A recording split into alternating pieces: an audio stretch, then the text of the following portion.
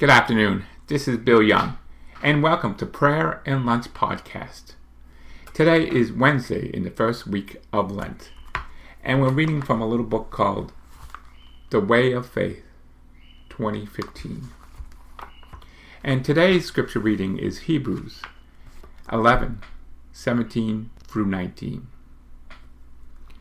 By the faith of Abraham, when put to the test, offered up Isaac. He who had received the promise was ready to offer up his only son, of whom he had been told, "It is through Isaac that descendants shall be named for you." He considered the fact that God is able even to raise someone from the dead. And figuratively speaking, he did receive him back. Today's reflection. The New Testament holds the sacrifice of Abraham in the highest regard. And in this passage from Hebrews, that gives Christians reading of that offering. Our earliest ancestors, through their artist life, left us and their interpretations of the story in the catacombs, in cemeteries, and on sarcophagi. Patristic writers revealed Abraham. He is mentioned by name in the Roman canon, for which we sometimes hear at Mass.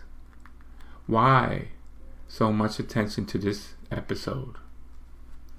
The powerful faith witness of Abraham draws contemporary believers more deeply into the Paschal mysteries. His story is our story in the sense that we are forced in times of adversity to trust, believe, and hope we are doing the right thing. Abraham was willing to give us the very lifeblood, his heart. Are we not challenged to do that in the face of death and serious illness? When we work, obligations are in direct opposition in our Christian values.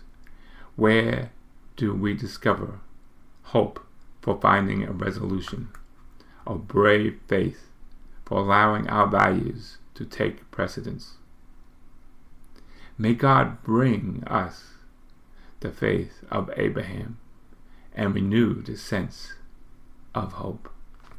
Amen, and God bless you all, and have